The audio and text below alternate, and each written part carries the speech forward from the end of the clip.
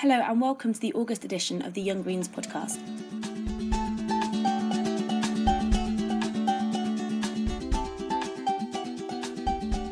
I'm Georgia Alanda and I'm on the Executive Committee of the Young Greens of England and Wales.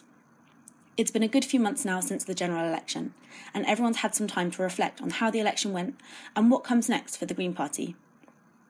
In an election that saw Labour do better than many predicted, with a lot of policies straight out of the Green Party's 2015 manifesto, there have been a lot of ideas thrown around about the Green Party's future. Some are saying we need to go back to our environmentalist roots, so to speak, while others argue that we would have more power and influence if we affiliated to the Labour Party. So for this podcast, I gathered views from Young Greens across England and Wales, and I spoke to the Green Party's peer in the House of Lords, Baroness Jenny Jones. Since the election, we've had a flurry of new local groups starting up, so we start with a couple of messages from newly formed local groups. First up is North Tyneside Young Greens. Hello, I'm Martin Osborne from the North Tyneside Young Greens, and we are a new group just set up after the last election last month. We're hoping to spread some green ideas to the young people in North Tyneside, teach how to campaign effectively, and also to teach how important it is to get involved and make your voice heard. We look forward to meeting with the other Young Greens, especially in our local area, but also on a national scale. So please feel free to contact us if you have someone that you know could help us or can get involved. And we look forward to meeting everyone in the future. We also have a message from Rhys Staffton of the newly formed De Montfort University Young Greens. Hello, my name is Rhys Staffton and I'm the chairperson of the De Montfort University Green Party in Leicester. We're a new society who aims to work with the local party and get more people engaged in green politics by engaging with other societies, attending events and campaigning for green practices on campus, as well as supporting the other main Young Green campaigns as well. We intend to advertise at the Freshers' Fair, so if you're in Leicester, come down and take a look. Next up, Alice Kiff was the Green Party candidate for Birmingham Edgbaston and has since been elected the co-convener of the Midlands Young Greens. Here's what Alice has to say on the next steps for the Green Party. I think straight after the election, people felt disheartened and demoralised by a low vote share. But now that we've had a few months of breathing space, I think it's a really good time to think about what we should be doing next and to reflect. So how did you feel about the election result in your region specifically? It was really tough seeing such a low vote share here in the West Midlands because we've got such a growing council presence, and it would be really good to see that really high presence translated into a better vote share come a general election. You know, West Midlands Green Party have 27 councillors across 10 regions in the area. We hold the balance of power with Labour on Solihull Council, where we have 10 councillors. You know, we've won 27 local elections in the past few years. It's obvious that we're doing something right here and that we have a great presence. And that, you know, we can win elections in this region. I think that this is really what we need to build on and what other regions need to think about building on in order to achieve electoral success. You know, I'm really proud to live in a region where Green councillors are generally making people's lives better. You know, in Worcester, Green councillors have secured funding for electric car charging points, which is, you know, even though it sounds like a small thing, is really going to change the scene of electric cars and change the transport scene in Worcester. Solihull councillor James Byrne ran an incredible campaign for West Midlands Metro Mayor, and, you know, according to people from other parties who I've spoken to, he genuinely changed a lot of people's perceptions about the Green Party during hustings, which I think is a really great achievement. So I think there is a lot to be optimistic about still. You know, yes, we just have one MP as a party, but that doesn't mean for a second that we're only making a difference in Brighton. What do you think is the key to getting more MPs like Caroline elected? Caroline got elected in 2010 because of the bedrock of Green councillors in that region. And I think we really need to see local elections as the first step towards parliamentary wins. Voters do pay attention to what their local councillors are doing. And if there's a good presence of Green councillors in an area making changes, then we are going to see parliamentary gains a few general elections down the line.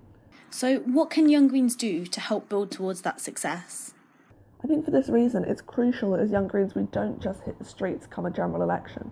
You know, get in touch with your local and regional parties, find out when council elections are happening, and head out in your numbers to help win these seats. And I think hopefully that'll leave us with a lot more to feel optimistic about after the next general election.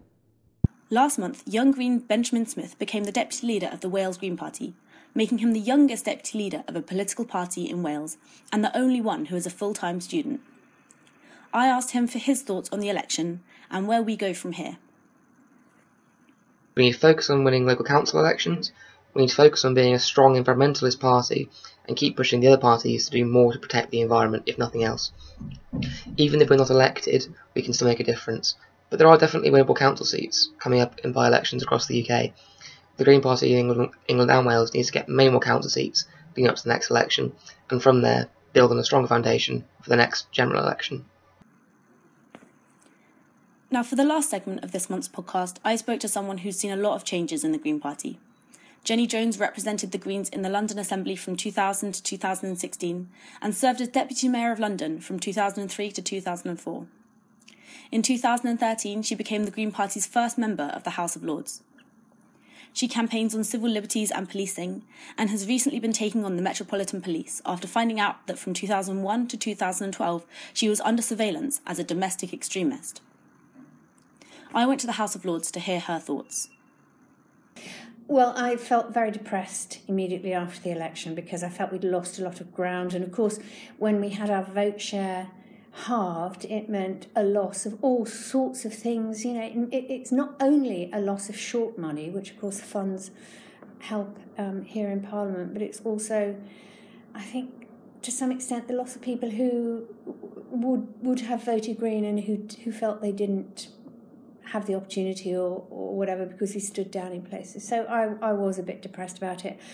But I think the next step is to make sure that we work hard for the next local elections and make lots of visits, give them lots of support and just try to get new councillors, because once people have got Green councillors, they usually like them and want more.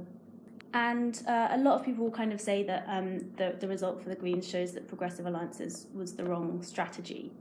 Do you agree with that? What do you say to that? Well, on one level, I loathe asking people to vote anything but Green. It goes against the grain. I've been asking people to vote Green for a very long time, and so I hate the thought of saying no, we'll stand down. Having said that, I do see, it was a complete failure this time, obviously, but I do see glimmerings of cooperative working at other levels, and I think we have to some extent earned ourselves some brownie points. Sadly, that's not enough, and so I do hope we won't try again with the Progressive Alliance unless it's on very, very specific terms about other people standing down for us as well. This election was kind of very different from 2015 in that, you know, in the run-up to the 2015 election, everyone was saying the two-party system is breaking apart. The vote share for the Labour and the Tories was, you know, much lower than it has been historically, whereas this election, that trend was totally reversed, really, and they got sort of record high vote share between them. So how, as the Green Party, do we kind of respond to that kind of strengthening of the two-party system, do you think?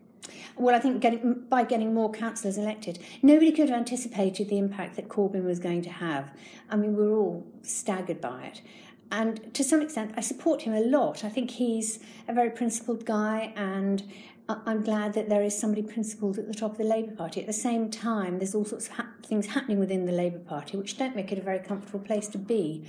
And again, thinking from a parliamentary point of view, I'm not sure how much they're going to take advantage of the fact that we've got a minority government. Here in the Lords, we have the opportunity to push back very hard on legislation that this government wants to bring in. The government doesn't have a majority here, so we can reject things again and again, and they have to keep looking at what we've suggested and then sending it back. So what I would like to do is have the Lords being very, very tough on all government legislation. I'm not sure Labour's up for that, which is a real shame. A lot of people, I think, will say, as a result of this election result, that the Green Party, you know, with a left-leaning Labour Party with Corbyn, that the Green Party should go back to a kind of environmental roots and sort of maybe have a narrower focus, and that should be where we go in the future. Is that something you agree with?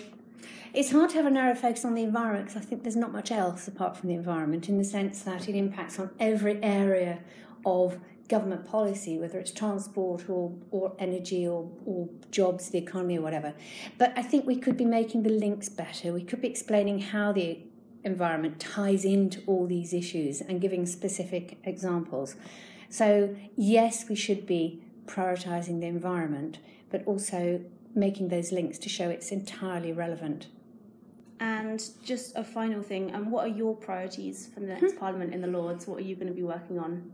I work mainly on policing and counter-terrorism, because that's the sort of stuff where I am a very lonely voice. I'm saying things that nobody else will say. And just this week we had a debate on UK security where there were kind of tuts from around the room when I started saying things. One of the things that did get a few supportive comments was I was talking about Saudi Arabia and how we should not be selling arms to such a repressive regime with such an appalling human rights record, and that seemed to have some support. I mean, personally, I think it's incredibly embarrassing for the UK that we have institutions like the arms fair, the biannual arms fair and things like that, and that we sell to the Saudis, who are the most despotic regime.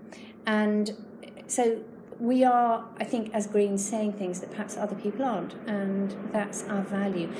You have to have a Green in the room. And the room here is the Chamber of the House of Lords. You have to have a Green there who's raising these issues and saying something a little bit different. And that way we can educate people, and occasionally we will have some wins. Great. You have any kind of final thoughts on the future of the Green Party more broadly, where you'd like to see us in 1, 2, 5 years' time?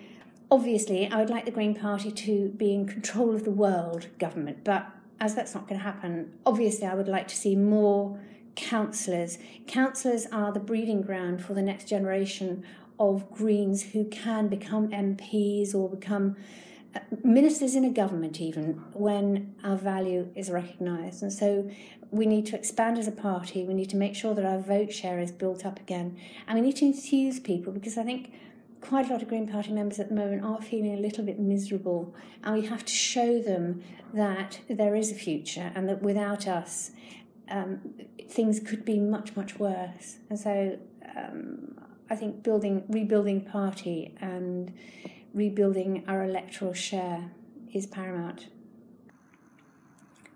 And that was Jenny Jones. That's all for this month. Thank you for listening, and don't forget you can share your views, tweet us at Young Green Party, or search for us on Facebook. To find out more about how you can get involved, go to younggreens.org.uk. Goodbye.